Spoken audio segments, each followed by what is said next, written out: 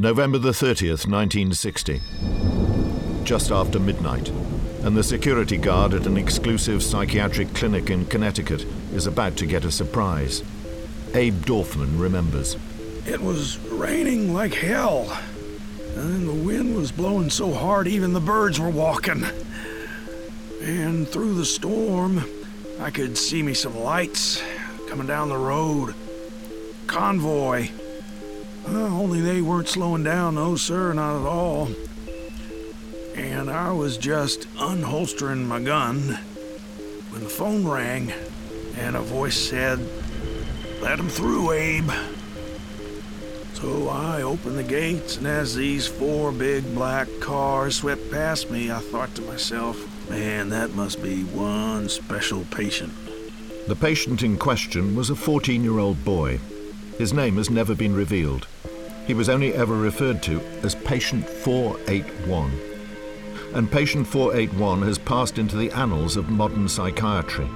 Dr. Kurt Niedermeyer was assistant director of the clinic. The patient was housed in a private suite in the most secure corner of the high-risk unit. And which psychiatric conditions was he suffering from? Well, pretty much all of them. In fact, psychiatrists flew in from all over the world to study him. Louise Jackson was a nurse who attended Patient 481. The biggest challenges were his narcissism and the paranoia. His room had a big picture window, and about 100 yards away, there was a maple tree, and an owl often roosted in that tree. And Patient 481 became convinced the owl was staring at him. So he would write long letters to the owl, demanding that it desist. Letters which he would hand to us to deliver to the owl. Dr. Niedermeyer remembers how quickly this obsession escalated. Well, as I recall, he became enraged by the lack of response from the owl, who he nicknamed Disrespectful Owl. And he took to sitting up all night, writing angry letters to our medical team denouncing this owl. In fact, he wrote one such letter to me, which I have here. Oh, could you read it to us? Well, it's over 30 pages long, but here's a typical section.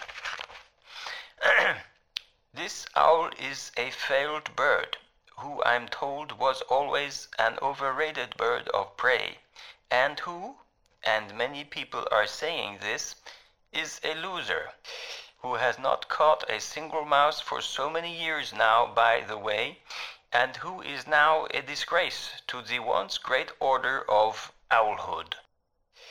Is it just me, or are we nuts to tolerate these disrespectful, out-of-control owls?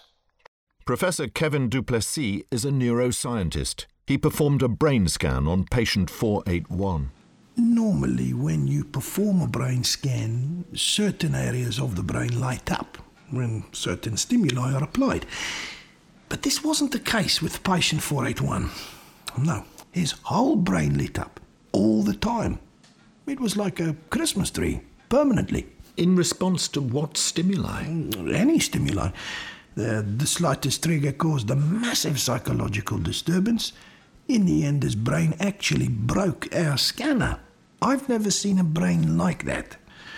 But the paradox seemed to be that although the brain was intensively active, it never actually produced a coherent thought. And it was this anomaly that meant we were so keen to study him. So what was the eventual fate of Patient 481?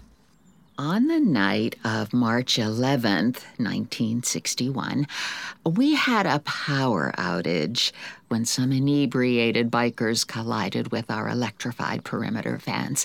And in the subsequent confusion, several patients escaped, including Patient 481, who I understand was never found. Soon, Patient 481 became the subject of various conspiracy theories. Inevitably, of course. On the internet, all sorts of theories have sprung up concerning this patient. Some have claimed that he was some kind of alien life form, haven't they? Indeed they have. Others have suggested he was a child who escaped from some secret government-run eugenics laboratory. I know, absurd. And some maintain that patient 481 was in fact the 14-year-old Donald Trump. I couldn't attest to that. So it is possible. I couldn't attest to that. It seems like we know so much now about President Trump. He's on our TV screens constantly. But how much do we really know about him? In the hall of mirrors that is fake news, it's so hard to know what's real and what's mischievous invention. In this podcast, I'm setting out to penetrate beneath the surface, to unravel the mysteries at the core of Donald Trump. I'm Michael Burke, and I'm going inside Donald Trump. Of course, one of the great challenges of exploring the interior of President Trump is that his exterior is both dazzling and bewildering. He is so many different things to different people. Waylon Johnson is a regional organizer of Bikers for Trump. When I look at Donald Trump, what I see is an alpha male, leader of the pack. And an alpha male dominates or destroys other males, sexually preys on all the females, and kills all the young of other males, and that, my friend, is what America needs. The U.S. of A. needs to start killing the babies of other males. Jeanette Boulders chairs Housewives for Trump. In Mr. Trump, I see the man who saved America. He's pro-life, he's God-fearing, he's a patriot, and he whipped that evil witch Hillary Clinton. You didn't approve of Hillary Clinton. No, sir, I do not. Why is that? I told you, she's a witch. She cooks children in ovens. Well. I saw the pictures on the internet. I have them on my phone. Oh, there she is, see? Shoveling those poor kids into that oven. Why don't the bastards on CNN ever report on that, huh? I think we all know why. I'm here at one of President Trump's weekly rallies, and I'm surrounded by people festooned in pro-Trump badges. You, sir, can I ask, when you look at Donald Trump, what do you see? I see someone who's going to stand up to the Jews. Has he said he'll do that? No, but he looks like he might.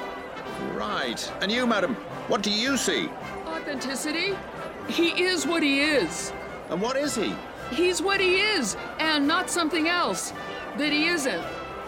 That's what he is. He's a successful billionaire. Yeah, he's one of us. He's not part of the elite. Well, he does live in a golden tower, And he's gonna take us forward to what America was. He's gonna bring change. Alpha change! His coming is prophesied in the book of Ezekiel. He's a winner. God sent him via Ezekiel. He's gonna destroy the Washington elite. He's gonna drain the swamp.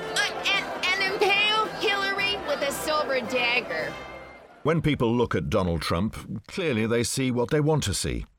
So how do we get to the reality of the man? Well, like all stories, it begins at the beginning, his childhood. He was born into great wealth. His father, Fred Trump, was a successful New York property magnate and was clearly a huge influence on the future president. Gary Schneider is an estranged cousin of Donald Trump. What does he remember of Donald's father? Well, Fred, he was quite a demanding personality. He covered the walls of the children's bedrooms with motivational slogans like be killers, be kings, and pictures of wolves devouring their prey. It was that kind of stuff. He was a firm believer in Darwinism, wasn't he? Oh, yeah. He believed that the world divides into winners and losers. It was survival of the fittest, and he constantly drove that message home to all four boys. 4 boys? Yeah. I thought there were only 3 sons. No, there were 4 sons, Donald, Fred, Robert, and Maximilian, or Max. Max was a very likable kid. He was very helpful and very gentle and caring, so his dad hated him. He used to call him the Runt. What happened to Max? Well, we're not really sure. Around his 7th birthday, his dad took him away on a road trip, and he never came back. Within the family, there were all sorts of rumors. Some said that Fred Sr. had sold Max to a childless couple in Patagonia. Others said that he'd abandoned him on an uninhabited island, or possibly left him on a mountainside full of bears. Anyway, from that day forward, the Trumps never mentioned Max again. All trace of him was expunged from the records, and to this day, I can guarantee that if you tried to talk to Donald about his lost brother Max, he would tell you categorically that no such person ever existed. But if he was abandoned, well, that's awful. Well, yes, to you or me, but I suppose the way Fred Trump saw it was that if you abandon one of your sons, then the other three raise their game. Obviously, given that there is no record of Max, the lost brother, it's impossible for us to verify this story. So we cannot categorically state that it is true in any conventional sense. But we just felt it was important to get the story out there as part of the public conversation. Betsy Schneider is Gary's sister. She's the same age as her cousin Donald, and when they were little, they used to play together. I asked her what she remembers of that time. Crying. That's all I remember. He was a total crybaby, constantly belly aching.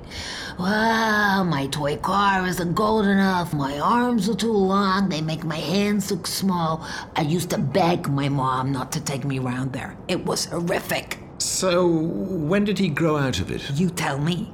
Anything else you remember? Yeah, he was a biter. You still in contact? What, are you kidding?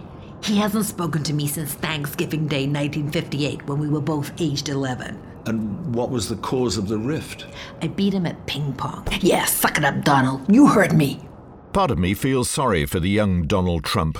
It couldn't have been easy for him growing up in the shadow of his father. But what of his mother, Mary MacLeod? He always speaks of her with warmth and great pride. He often mentions her humble Scottish roots, how she grew up in the town of Stornoway on the island of Lewis. I travelled to Stornoway to meet Agnes and Murdo McGill, now both in their late 90s, to hear their memories of the young Mary MacLeod. Oh, no, aye, well, she was a bonny wee thing, Mary MacLeod, because we were at school with her, weren't we? Aye. I used to like you reading the news. Thank you. Not like now, though. The newsreaders, they keep smiling. They do, they're all too smiling. They're showing their teeth. I've far too many teeth. There's no need to. No need for that. Yes, if I could just ask you, what specific memories do you have of the young Mary MacLeod? Well, she was a very cheery wee girl, and oh, aye, she loved puffins. Oh, she loved the puffins, she did. Mad about them, she was, all day long. Yep. Puffins. She had a thing about puffins. Aye, she never ate anything else. She ate puffins. Aye. Were puffins part of the local diet, then? No, it was just her. Right. I must say I didn't realise there were puffins in this part of Lewis. Well, there aren't now. But your abiding memory of Mary is of a happy little girl. Happy?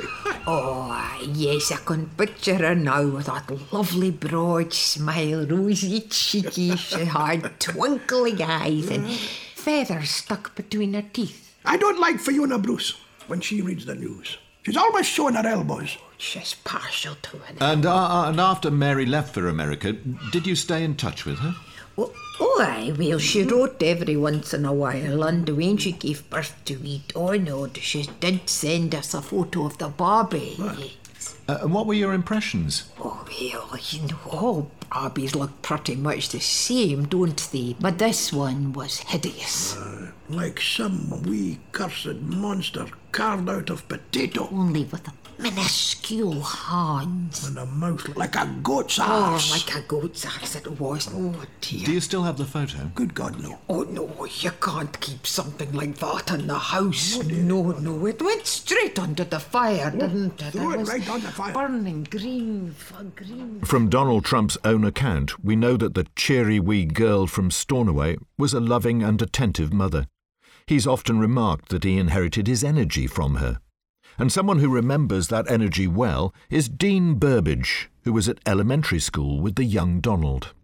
Donald was an amazing kid. Well, he's an amazing guy, so I've known him from, when we were 7 years old, so... And what sort of kid was he? Self-confident, physically assertive, kind of bitey, but terrific company, a great guy and still a true friend of mine, yeah.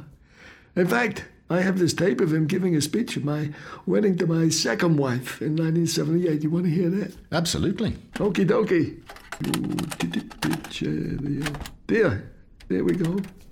I've known Dean so long. He's a beautiful, beautiful guy. So beautiful you would not believe it. And his lovely wife is so lovely. And she's got... What the fuck is wrong with this fucking microphone? The fucking mic keeps... Jesus fucking Christ, Dean. Which fucking loser installed this? It's total fucking bull. I'm not standing for this fucking one... This fucking... Fuck you. Fucking electronics. I bet it's German. This So he wasn't exactly a conventional best man. Oh, he wasn't best man. No, he just decided to get up and make a speech, but that's Donald, you know. I mean, technically speaking, he wasn't actually invited to the wedding. But once Donald's made up his mind to do something, well, nothing stops him. Yeah. And he made it a very memorable day because, you know, as you can see from these wedding photos, he really threw himself into the party. There he is. There's me and Donald. Yeah. There's Donald with the bridesmaids. Mm-hmm. There's the bridesmaids running. There's the cops the bridesmaids called. Oh, yeah. It's never dull with a Donald. Is that him punching a policeman? Yeah. Oh, his dad had to take care of that. Someone else who remembers Donald Trump as a school kid is Frank Levis, who was a sports teacher at Westwood High School. Donald loved to compete. To him, it was about winning. So he won a lot? Oh, no, not at all. He pretty much came last at everything. I remember in the athletics, he used to insist on taking part in the 1,500 meters. And, well, it was invariably dark when he finished, and one of the teachers always had to wait behind. We used to draw straws. So when he didn't win, how did he react? Well, he got gold medals minted, which stated he had won, and he would insist on showing them to you. Constantly. Sometimes he would follow you home. Did he interact with the other kids? Yeah, there was a lot of interacting. And is it true that he struggled academically? A lot of people have remarked that they'd never seen him with a book in his hand. No, my memory is he often had a book in his hand, just before he threw it. Right, so in your estimation, did he have any qualities? Qualities? Yes, relentlessness. He was relentless. Never went quiet, never stopped. He'd just grind you down, day after day. And when he left the school, what exam qualifications did he leave with? I don't know. I'd already quit teaching by then. Somebody with a far more positive impression of the young Donald Trump is Lavinia Parker. She's a retired headmistress who now lives in Godalming in Surrey. But for several months in 1958, she was Donald Trump's full-time tutor. I found him to be a lively and most interesting child. He had a very unusual take on things. Saw the world in a highly original way. Why wasn't he attending school? Well, my memory is that there'd been some kind of incident involving the principal's pet owl and some kerosene, but it's a little hazy. So, did you teach young Donald all the academic disciplines? Well, after a while, I didn't bother with any sciences because he didn't like the factual element. Found it too limiting. Just made him angry. Oh, yes, and I decided not to bother with French. Why was that? Well, it's extremely difficult to start teaching French to a child who tells you that he already speaks French and that he's got lots of beautiful awards from France for his terrific French. Right. So, were there any subjects that he did embrace? Oh, yes, history. He loved history. He wrote long, highly stimulating essays about history. Can you remember any of them? Well, yes.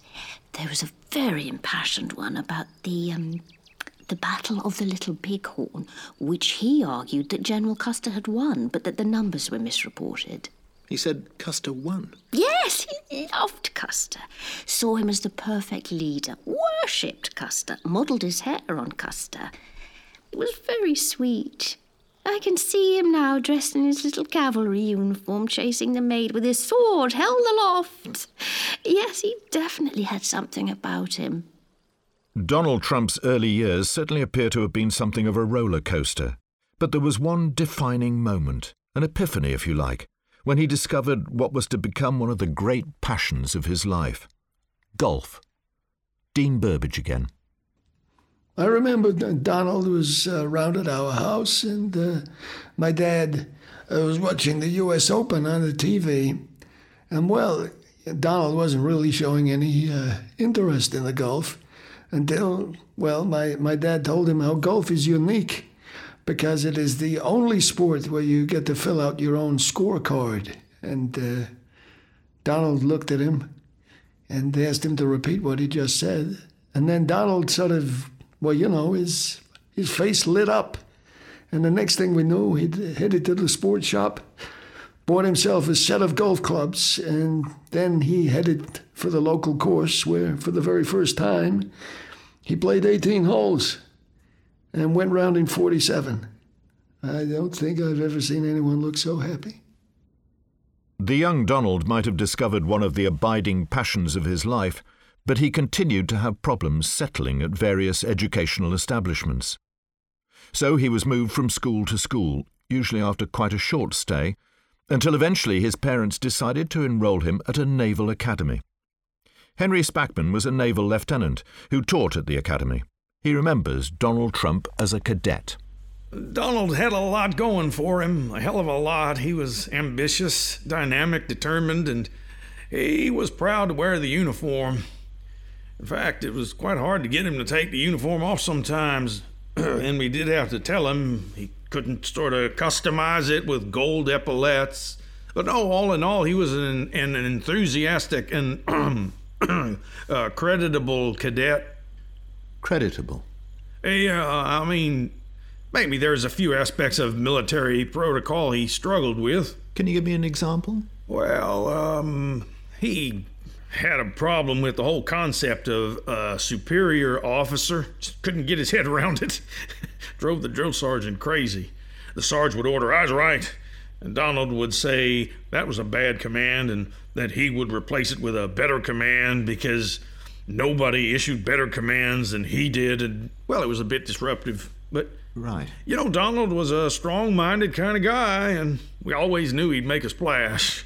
And did you have any problems with him? No, I liked the guy. He was fun. Mm-hmm. I mean, yeah, there was a little incident during a navigation class when he had the wheel, and I pointed out that he was steering the craft a little too close to some rocks, and I asked him to look at the charts, and he said he didn't need the charts. He had alternative charts. Alternative charts? Yeah, inside his head. Sort of instinctive ones. But hey, in the end, everything was fine, and his dad paid for a new boat, so it wasn't an issue. Back then, did you ever imagine that young cadet would one day become the President of the United States? Well, you know, if Donald got criticized, he'd always say, "I'm gonna be president one day. Then you'll be sorry." He was right. Yeah, he was right. As I drew to the end of my mission to illuminate the inner workings of Donald Trump the boy, it had left me with more questions than answers. Was he the mysterious Patient 481?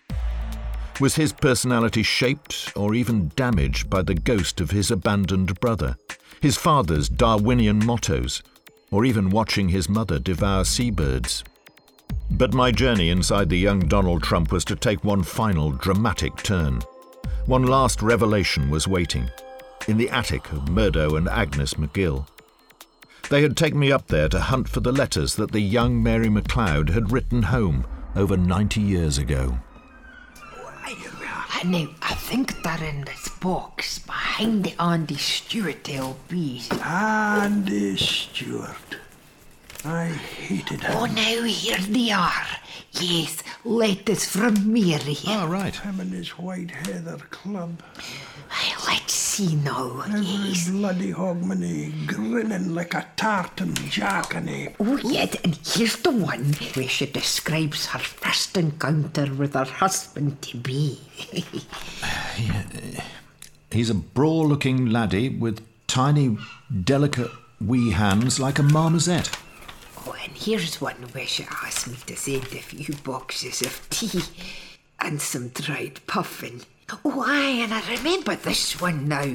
She wrote this breaking the news that she'd given birth to wee Donald. Oh, right. A historic document, then. I see. Well, it wasn't an easy birth. 19 hours, because she had the baby on a business trip with her husband. Right. Yeah, she's not very complimentary about the hospital in Baghdad. Baghdad? Aye. In Iraq? Aye, yes. So, according to this, Donald Trump was born in Iraq? Well, seems so, aye. Was it called Iraq then? They keep on changing the names of these countries, don't they? So they do. Yeah, that's my old wooden golf club. Oh, now, Myrtle, put those down. Oh, come here, let me see you. I'm looking at this letter, and it seems genuine. And of course, it could be a bombshell revelation which could raise all sorts of major constitutional questions about the legitimacy of Donald Trump's presidency. Following the discovery of that letter, we've contacted the White House, asking if we could see a copy of the president's birth certificate. So far, they've declined to respond. In the next episode, I'll be moving on from Trump the boy to Trump the man. Everyone has got the Donald all wrong. He is a magical person. And I just lost consciousness because the sex was just too fantastic. Well, initially, Mr. Trump was uncertain if he wanted to get involved in a reality TV show because, well, I think he was put off by the word reality. Join me next time as I go inside Donald Trump. Inside Donald Trump was created by Andy Hamilton and presented by Michael Burke. It was edited by Andy Goddard and John Harvey and produced by Claire Broughton. Our talented team of contributors included Ronnie Ancona, Kevin Bishop, Hugh Dennis, Dimitri Garitas, Corey Johnson, Lorelei King, Lewis MacLeod, Jimmy Mulville, Philip Pope and Claire Skinner. The associate producers on the project were David Griffiths, Douglas Penman, Helen Russell, Georgina Lippiett, Robert Cole, Nick Walpole, Laure Bregevin, Verity Vizlocki, Colin Bond, Christopher Collingridge, Jeff Patterson, John Wood, Jan O'Malley, Elric Williams, Yvonne Maddox, Julian Benton and Amro Jabril, with special thanks to John Mitchison and Matthew Clayton. Inside Donald Trump is a hat-trick production for Unbound.